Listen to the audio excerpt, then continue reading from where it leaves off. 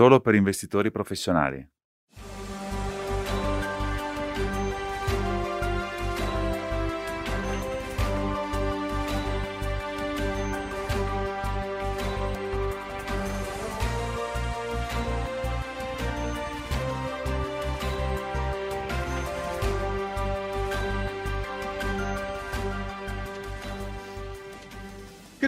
Buongiorno, buongiorno, è il 22 di luglio, mercoledì del 2020. Significa che siamo come sempre al nostro appuntamento con Morning Espresso, quindi buongiorno e bentrovati. Qualche reminder prima di partire. Naturalmente abbiamo l'opzione della traduzione simultanea a disposizione sotto, quindi dovete semplicemente cliccare sul tasto e avete diverse opzioni. Ho notato tra l'altro che una di queste scelte è una traduzione in inglese. Non so bene come prenderla, diciamo. Pensavo che il mio inglese, insomma, me la cavavo, ma insomma, comunque c'è anche quell'opzione. Se no rimanete con noi e potete ascoltare direttamente in inglese. E poi sentitevi anche assolutamente liberi di mandare le vostre domande, potete farlo in due modi, o potete cliccare il tasto sotto, oppure potete mandarci un'email a nordeafans@nordea.com e naturalmente vi risponderemo appena possibile se ce le mandate queste domande. Questa mattina noi saltiamo la visione macro che solitamente facciamo, ma non vi preoccupate, ho comunque due ospiti per voi questa mattina. Infatti con me ci saranno Julie Bech e Odilde Abo della Global Gender Diversity Strategy e sono entrambi co-gestori di portafoglio. Julie questa mattina è collegata dalla Danimarca. Julie, ci sei? Mi senti? Sono qui. Ciao Paul, grazie per avermi invitato. Buongiorno, è bello rivederti. E poi abbiamo Odilde che invece è collegata dalla Norvegia. Odilde, mi senti? Sì, sì, ti sento, grazie per averci invitato. Bene, benissimo Giulia. Allora, come abbiamo detto, tu lavori in Danimarca, a Copenaghen, e invece Odilde è a Bergen. Bergen è il centro per il business di asset management in Norvegia. E quindi chiaramente entrambe siete abituate a lavorare una lontana dall'altra. Vi siete abituati prima di quanto non ci siamo abituati noi, abbiamo dovuto abituarci noi con il Covid. Ebbene, come succede? Come lo fate questo lavorare da due paesi diversi? Avete dei consigli? Beh, dato che Nordea è un'organizzazione che comunque comprende tantissimi paesi, noi siamo stati dotati già di soluzioni tecnologiche eccellenti anche prima, diciamo, della pandemia di Covid. Ma comunque quando si lavora da due zone diverse così strettamente per entrambi, chiaramente non è sempre facile, ma per fortuna abbiamo dei colleghi che comunque con successo già lavorano da tempo da diversi paesi e quindi ci hanno dato veramente delle informazioni, dei suggerimenti, dei trucchi per installare questa attività al meglio. Una delle caratteristiche principali per una collaborazione di successo transnazionale è la struttura. La struttura è, d'accordo, sempre importante, ma lo è ancora di più quando non ti trovi negli medesimi uffici.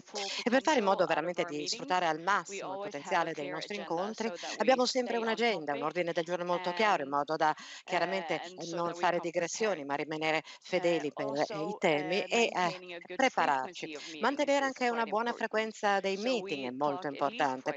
Quindi noi ci incontriamo, ci parliamo almeno 2 volte alla settimana, a volte anche più spesso. E, non meno importante, direi la flessibilità è un'altra connotazione importante, perché se c'è qualche cosa di urgente, chiaramente un tema urgente, dobbiamo poter chiaramente cambiare le priorità e inserire magari un ulteriore meeting nel nostro calendario di tanto in tanto. Magari per qualcuno può essere difficile lavorare da diversi paesi, ma con la pandemia di Covid-19 abbiamo visto, e questo ha dimostrato a molte persone, che ci sono tantissime soluzioni tecnologiche valide.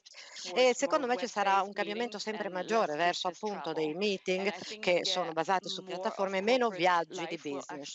E la vita aziendale piano piano assomiglierà proprio al modo in cui stiamo lavorando oggi.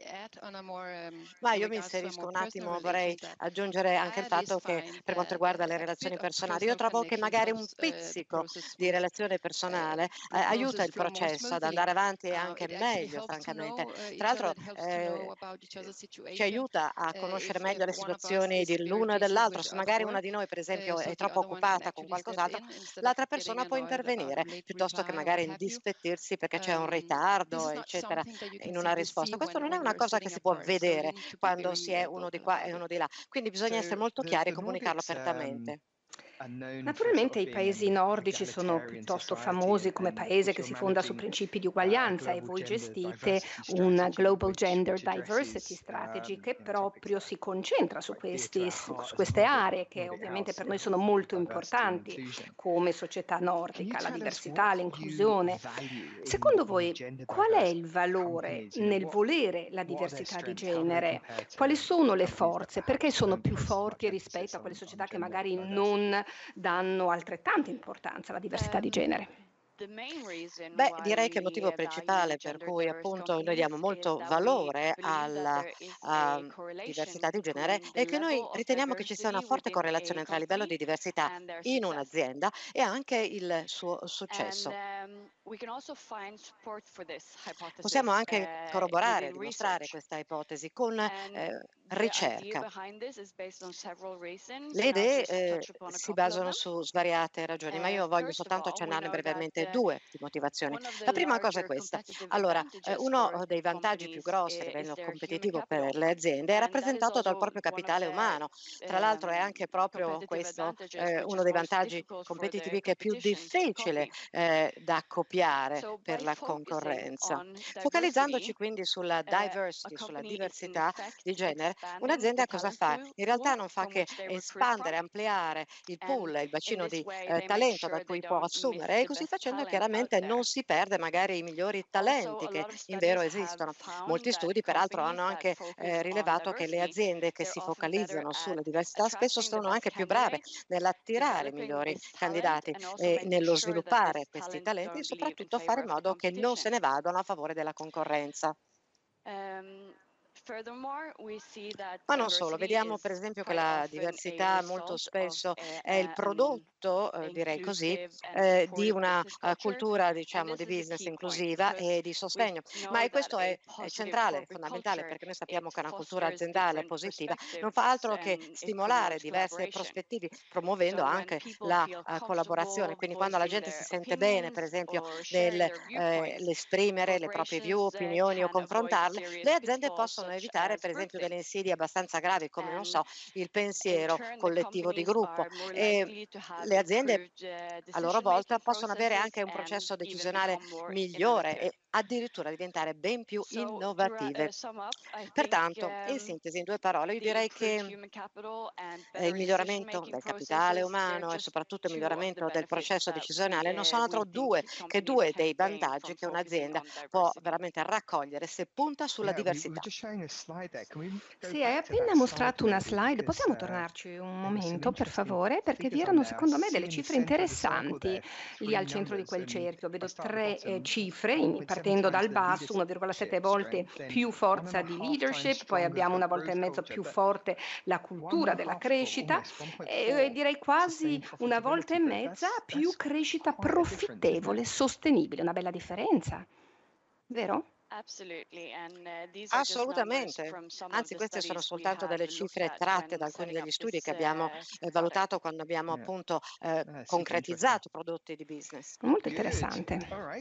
Ottimo, benissimo. Quindi le società, le aziende, che cosa possono fare? Magari ci puoi anche illustrare un esempio concreto per promuovere, per istituire, per creare, diciamo, un contesto lavorativo più inclusivo e più diverso. Beh, già esistono moltissime aziende che hanno preso atto dei vantaggi dell'essere appunto sulla diversity, sulla diversità, ma comunque siamo ancora molto lontani da quello che può essere una parità di genere completa, soprattutto lato azienda. E comunque perfino in Scandinavia pensate che è un'area, una zona geografica che spesso viene associata proprio per il suo alto livello di diversità di genere, comunque deve fare ancora molta strada prima di raggiungere la parità dei generi. E ci sono diversi motivi che lo spiegano. Diversi paesi chiaramente hanno dinanzi diversi ostacoli, ma alcuni di questi ostacoli senz'altro sono forse più radicati nelle decisioni politiche, nella storia, nella cultura, ma comunque esistono altri ostacoli che invece le aziende stesse possono superare da sole. Per esempio, uno di questi ostacoli è combattere pregiudizi nascosti. Si tratta veramente di una preferenza inconscia, un atteggiamento inconscio delle persone che può essere deleterio veramente nel processo di assunzione, di reclutamento e in ultima istanza può veramente portare a un basso grado di diversità. Vi do un esempio di un pregiudizio nascosto. Per esempio, guardiamo la composizione dei musicisti più famosi, come è cambiata nel corso degli anni. Pensate che in passato la percezione di massa era che i migliori musicisti fossero uomini e conseguentemente potete immaginare che poche erano le donne che potevano appunto partecipare alle migliori orchestre. Ma guardando per esempio negli anni 50 alla Boston Symphony Orchestra, che ha fatto un esperimento cercando di aumentare la presenza di donne all'interno appunto delle loro orchestre, cosa hanno fatto? Hanno implementato delle audizioni, ma in cieco. In pratica cosa facevano? I musicisti che si presentavano alle audizioni suonavano dietro uno schermo, quindi nascosti, e quindi gli esaminatori non potevano vedere, non sapevano se fossero uomini o donne. Il risultato è che più donne hanno superato con successo le audizioni e quindi arriviamo agli anni 70. A questo punto molte altre orchestre hanno adottato questo approccio e abbiamo riscontrato un aumento nel livello di donne musiciste famose. Ma questo non è che un esempio o comunque un ostacolo che un'azienda può riscontrare e che può combattere quindi. Ce n'è un altro, forse magari un attimino più complesso, ed è il fatto appunto che le aziende molto spesso sottolineano una cosa, che è difficile, dicono, trovare candidati o meglio qualificati nel genere di minoranza quando stanno per esempio assumendo per posizioni dirigenziali superiori. Oddio, questo magari non sorprende, però un attimino sì, perché almeno in Scandinavia c'è la percentuale, diciamo, tra uomini e donne all'interno dell'educazione superiore, istruzione superiore, è 50-50 e il rapporto è stato più o meno così già da diversi anni. Quindi immaginate il fatto che appunto le percentuali di generi invece cambi quando si presentano come pool di reclutamento per le posizioni manageriali superiori, vuol dire che noi strada facendo ci perdiamo dei talenti di grande valore e questo si riflette in diversi studi dove hanno potuto dimostrare che la percentuale di donne, quindi del genere di minoranza che di solito è rappresentato dalle donne, cala e si riduce per ogni livello superiore in gerarchia. Allora, questo è un tema, è un problema che magari potrebbe richiedere un'azione, magari degli incentivi governativi per poter facilitare una pari partecipazione per entrambi i generi. Tuttavia questo non significa che le aziende a questo punto non possono fare nulla e se stesse, per esempio, aumentando il loro focus, la loro attenzione sullo sviluppo interno dei talenti. Le aziende possono fare in modo di avere questi candidati qualificati, ma provenienti da entrambi i generi, a ogni livello singolo della gerarchia aziendale. Questi sono soltanto un paio, diciamo, di azioni, provvedimenti che un'azienda può fare per promuovere chiaramente un posto di lavoro con diversità. Io credo veramente che le aziende stanno piano piano cominciando a rendersene conto e hanno cominciato a realizzare i cambiamenti necessari. E sono proprio queste le aziende che noi cerchiamo e nelle quali investiamo. Ottimo, benissimo. Quindi abbiamo parlato della Boston Orchestra e quella era musica per le mie orecchie. Bella il mio gioco di parole. Ma magari mi puoi spiegare un po' meglio, puoi approfondire come selezionate investimenti sulla base appunto di questo principio di diversità di genere. Magari ci puoi dare un esempio. Sì, Penso di sì, avere delle effettivamente ho delle slide. slide. Magari se me le fai vedere la prima. Non le vedo, non sono su le slide. Neanche io la vedo, neanche io la vedo. Un momento.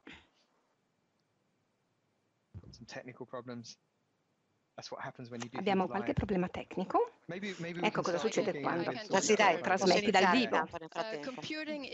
Allora, i computer stanno diventando veramente radicati intimamente nel mondo, sono dappertutto, in tutto. Se tu sei una società di software come la Microsoft, immagino che tutti la conoscano, cioè c'è qualche cosa che vuoi fare per innovare, per responsabilizzare i tuoi clienti e lo fai a questo punto in tutto il business. E questo è tanto importante quanto avere a questo punto la diversità per questa innovazione. Quando scegliamo le aziende e le selezioniamo, la prima cosa che guardiamo dalle aziende è il suo livello di gender diversity, diversità di genere. Se arriva la slide, allora vedrete, ma perché no? Vi faccio vedere magari intanto un'immagine, visto che la tecnologia fa cilecca. Bella Sì, questa, questo è il bella. board di Microsoft. Ti posso dire che vedete che ci sono 5 donne, 7 uomini e chiaramente il board rispetta i nostri criteri di diversità di genere.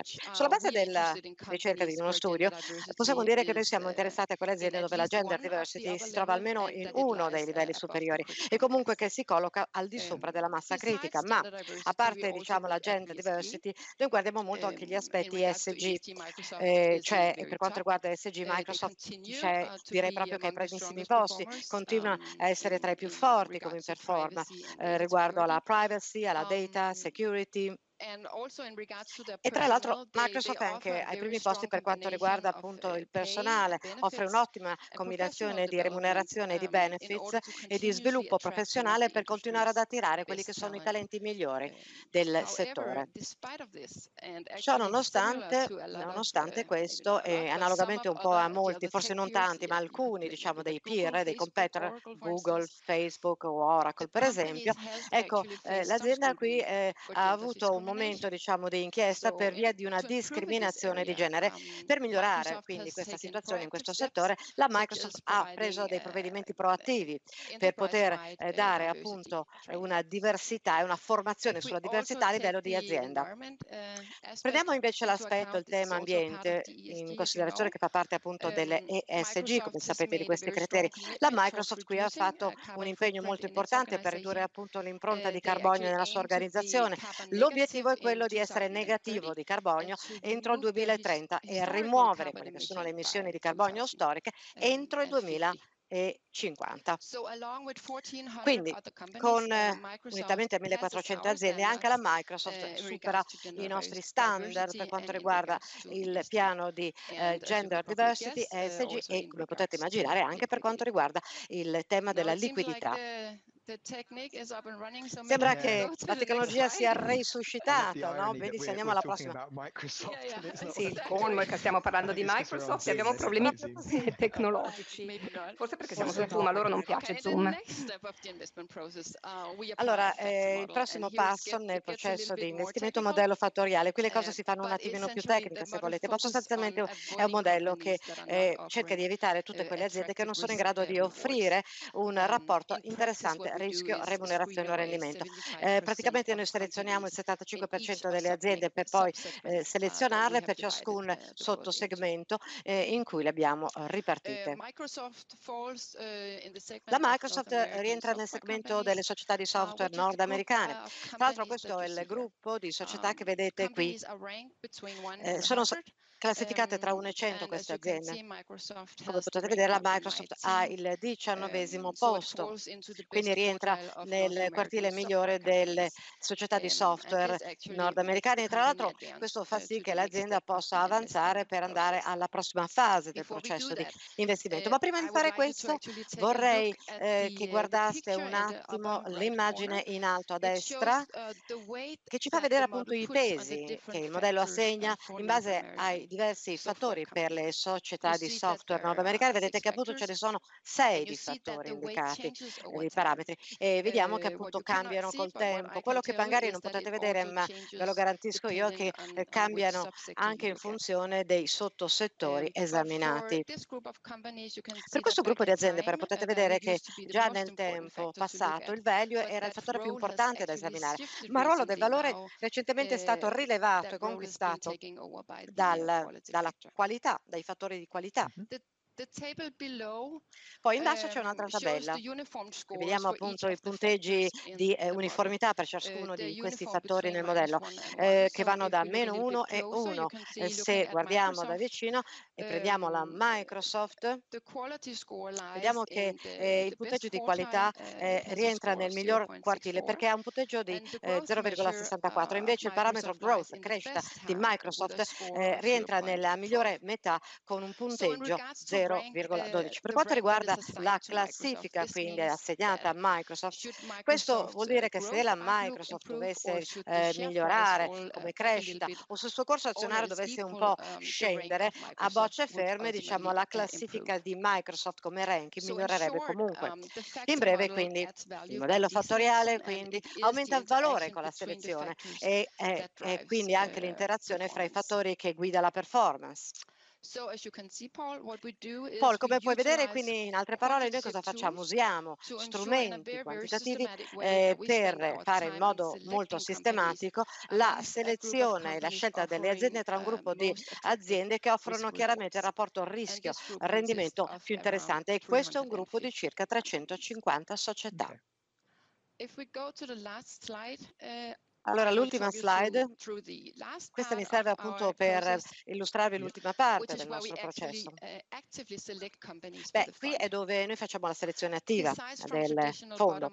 A parte, diciamo, l'analisi tradizionale bottom-up e il punteggio ESG, vediamo, già ne ho accennato per la Microsoft, bene, ma guardiamo anche molto da vicino come è radicata e integrata la gender diversity in azienda. Abbiamo fatto un punteggio di gender diversity che va da 0 a 5 per aiutarci in questa valutazione. 0 sostanzialmente vuol dire che non esiste una diversità di genere, nessuna politica in questo senso nell'azienda. Sono tutti, immagino, uomini bianchi, no? Ma ancora una volta, nel caso di Microsoft, vediamo che il loro punteggio è 2,68 e magari questa cifra non è in linea o non significa molto a noi, però è invece molto in linea con quella che è la media delle aziende in quello stesso universo. Questa cifra però è migliorata nel corso degli ultimi anni perché la Microsoft si è impegnata duramente e veramente ha fatto un ottimo lavoro per potenziare la cultura della gender diversity e quella di inclusione. Anzi, sono stati i primi a sostenere proprio quelli che sono i principi delle Nazioni Unite del Women Empowerment del 2006 e nel 2018 sono stati i primi veramente a imporre ai vendor ma anche ai fornitori negli Stati Uniti di dare ai loro dipendenti un minimo di 12 settimane di congedo parentale e quindi in realtà per un po' diciamo hanno studiato questo aspetto, ma non c'è mai stato come dire uno sforzo concertato veramente per aiutare i dipendenti a capire i legami tra le azioni di diversità ed il fatto che l'inclusione, la diversità è una cultura che Microsoft vuole e di cui ha bisogno per tutta l'azienda. Questo è il legame che manca ancora e che Microsoft sta cercando di stabilire ed è essenziale per la loro capacità di poter continuare a innovare dappertutto e per tutti. Magari posso raccontarvi un aneddoto?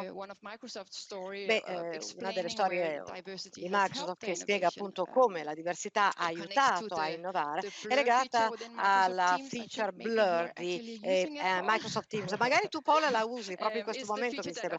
Questa è una funzione, una feature che oscura lo sfondo in video call. Sì, sì. È stata sviluppata proprio da una donna in realtà che è nata non udente. La tecnologia è stata scaturita dalla frustrazione che la luce abbagliante produceva dietro ai suoi genitori quando lei cercava appunto di chattare con loro e che le rendeva veramente difficile leggere le labbra dei genitori per poter capire. E quindi immagino che il fatto di essere obbligati a lavorare da casa ha obbligato un po' tutti noi usando Teams. Tra l'altro, anche se non abbiamo diciamo delle compromissioni d'udito, è stata una feature molto utile per molti di voi che cerca veramente di nascondere o salvare un pochino un briciolo di privacy. Sicuramente sta funzionando per me che sono seduto nella stanza di mia Allora figlia. funziona a meraviglia. Benissimo, grazie. Se posso un attimo aggiungere anche il modo in cui noi utilizziamo il punteggio della gender diversity, lo usiamo in maniera uniforme, quindi noi lo uniformiamo per fare in modo di poterlo confrontare questo punteggio a quelle che sono aziende diciamo nel medesimo settore, confrontabili, che operano come la Microsoft. questo ci consente chiaramente di meglio determinare se si collocano sopra o sotto la media. E come immaginate, noi abbiamo investito proprio la Microsoft nel nostro fondo, è veramente molto interessante dal punto di vista rischio e reward, e gli standard ESG sono molto elevati e stanno lavorando per migliorare anche la diversità di genere. Benissimo, quindi grazie. Siamo un po' a corto di tempo, ma c'è una domanda che volevo davvero chiedere prima di chiudere, e cioè, pensi che la creazione di fondi, di comparti come questo, aiuterà a migliorare la diversità nel mondo finanziario corporate, soprattutto per il futuro? Ma io credo che questa sia una domanda molto importante, Paul, e la mia risposta è senza alcun dubbio sì. Vediamo velocemente, vi spiego perché siamo convinti di questo. Vorrei fare un parallelo con la tendenza che vediamo, diciamo, in parametri ESG più consolidati, soprattutto quelli che rientrano, come dire, proprio nel fattore E, quello dell'environment, dell'ambiente. Non occorre andare molto indietro per capire che i mercati dei capitali hanno dato prova di poco interesse, diciamo, in investimenti che siano sostenibili. Gli investitori non prestavano attenzione ai fattori ESG, i green fund, gli investimenti impact, avevano veramente una reputazione abbastanza scadente sul piano della performance. Conseguentemente le aziende non prestavano molta attenzione, diciamo, neanche a questo o questi fattori, soprattutto dal punto di vista dell'investor relations. Ma con la crescita della consapevolezza da parte della gente veramente dinanzi alle sfide ambientali, hanno cominciato a mostrare più interesse verso investimenti sostenibili, fattori ESG, e la domanda di fondi sostenibili è cresciuta in frettissima. Larghe e grosse istituzioni hanno colto la palla al balzo e hanno visto una enorme crescita nei prodotti che erano sostenibili. E a seguito di questo il prezzo, diciamo, di quelle che sono le migliori aziende dal punto di vista dell'ESG, il loro prezzo anche lui ha cominciato a salire perché la maggiore domanda non era in grado veramente di rispondere all'impennata della domanda che continuava a crescere. E vediamo ancora alcuni di questi effetti su alcuni mercati, soprattutto in Norvegia. L'effetto pricing legato a ESG è particolarmente evidente quando appunto le aziende devono raccogliere fresco capitale. Quando queste società appunto sono sostenibili e raccolgono capitale sui mercati azionari, trovano che sia molto più facile raccogliere il fabbisogno di capitale di cui hanno bisogno rispetto a quelle che non sono meno sostenibili. E non soltanto nel mercato azionario, c'è anche una serie di prodotti obbligazionari e il costo di capitale nel mercato del debito è anche più basso per le aziende che sono sostenibili. E dal momento che le aziende hanno cominciato a capire questo, hanno cominciato a porre più interesse, focalizzazione sulla sostenibilità, che è illustrato dal numero di aziende che ora viene a essere pubblicato con i loro rapporti rispetto a alcuni anni fa sulla sostenibilità. Ma anche se gli investimenti sostenibili sono diventati molto più diffusi, vediamo che molto spesso pongono più l'accento solo sul il fattore ambientale e meno accento è posto sulla parte sociale e governance dell'acronimo ESG. Direi che questa è una conseguenza molto naturale di che cosa? Del fatto che i parametri ambientali sono molto più consolidati all'interno proprio del pensiero tradizionale di sostenibilità. Ma io credo che col passare del tempo e quando la gente capirà sempre di più l'evoluzione della sostenibilità, più focus sarà posto sulla parte social e governance dell'ESG e tra l'altro anche la diversità di genere. E quando questo succederà, immagino che a questo punto vedremo anche una tendenza simile, così come è successo per i fattori ambientali. Il capitale si renderà più prontamente disponibile per quelle aziende che sono leader in fatto di diversità. Le aziende cominceranno a capirlo sempre di più, a prenderne consapevolezza e a affrontare i temi.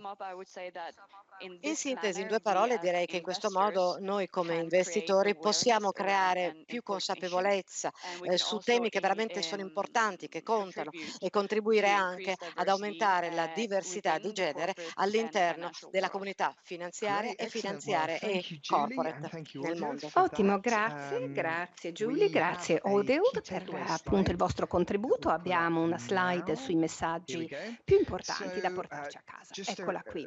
Quindi un paio di punti, ricordiamoci quella slide iniziale dove abbiamo visto tutte quelle diverse cifre che mostravano appunto come questa cultura di diversità poi contribuisca alla cultura del successo, anche al successo dei business in tante aree che sono importanti. Quindi essere proattivi dal punto di vista di mettere a terra proprio dei provvedimenti, delle misure concrete. Questo sta diventando sempre più importante proprio per rimanere competitivi nel contesto odierno. Cosa ricerchiamo? Quando pensiamo a cosa ricerchiamo, nelle società ovviamente devono essere forti i fondamentali, prospettive di crescita importanti, ma nel contempo anche la diversità di genere. Abbiamo avuto quell'eccellente esempio di Microsoft e come questo poi ha portato ai risultati di portafoglio. E poi, infine, voi come investitori oppure i vostri clienti, sono loro che alla fine faranno la differenza in tutto questo. Noi possiamo naturalmente supportare, sostenere una società più giusta, più equa, investendo in queste società, e un modo per farlo è attraverso questa strategia. Quindi benissimo, questi sono i punti principali della sessione di questa mattina. Se siete un consulente finanziario o se siete un fund distributor e state ascoltandoci oggi, collegatevi anche settimana prossima. È molto importante perché settimana prossima proprio faremo un approfondimento, diciamo, nel nuovo contesto di regolamentazione dell'Unione Europea, soprattutto nel campo dell'ESG, e che impatto questo può avere nel modo in cui noi come asset manager facciamo il nostro business e come voi come consulenti potete parlare e raccontare le cose ai vostri clienti. Una cosa quindi molto importante, quindi vi consiglio di collegarvi mercoledì prossimo per sentire parlare della nuova regolamentazione europea. Se no potete visitare sempre il nostro microsito Stay Alert a nordea.lu, dove troverete tutti i vari podcast, domande e risposte. Ebbene, per questa settimana è tutto, ci vediamo settimana prossima.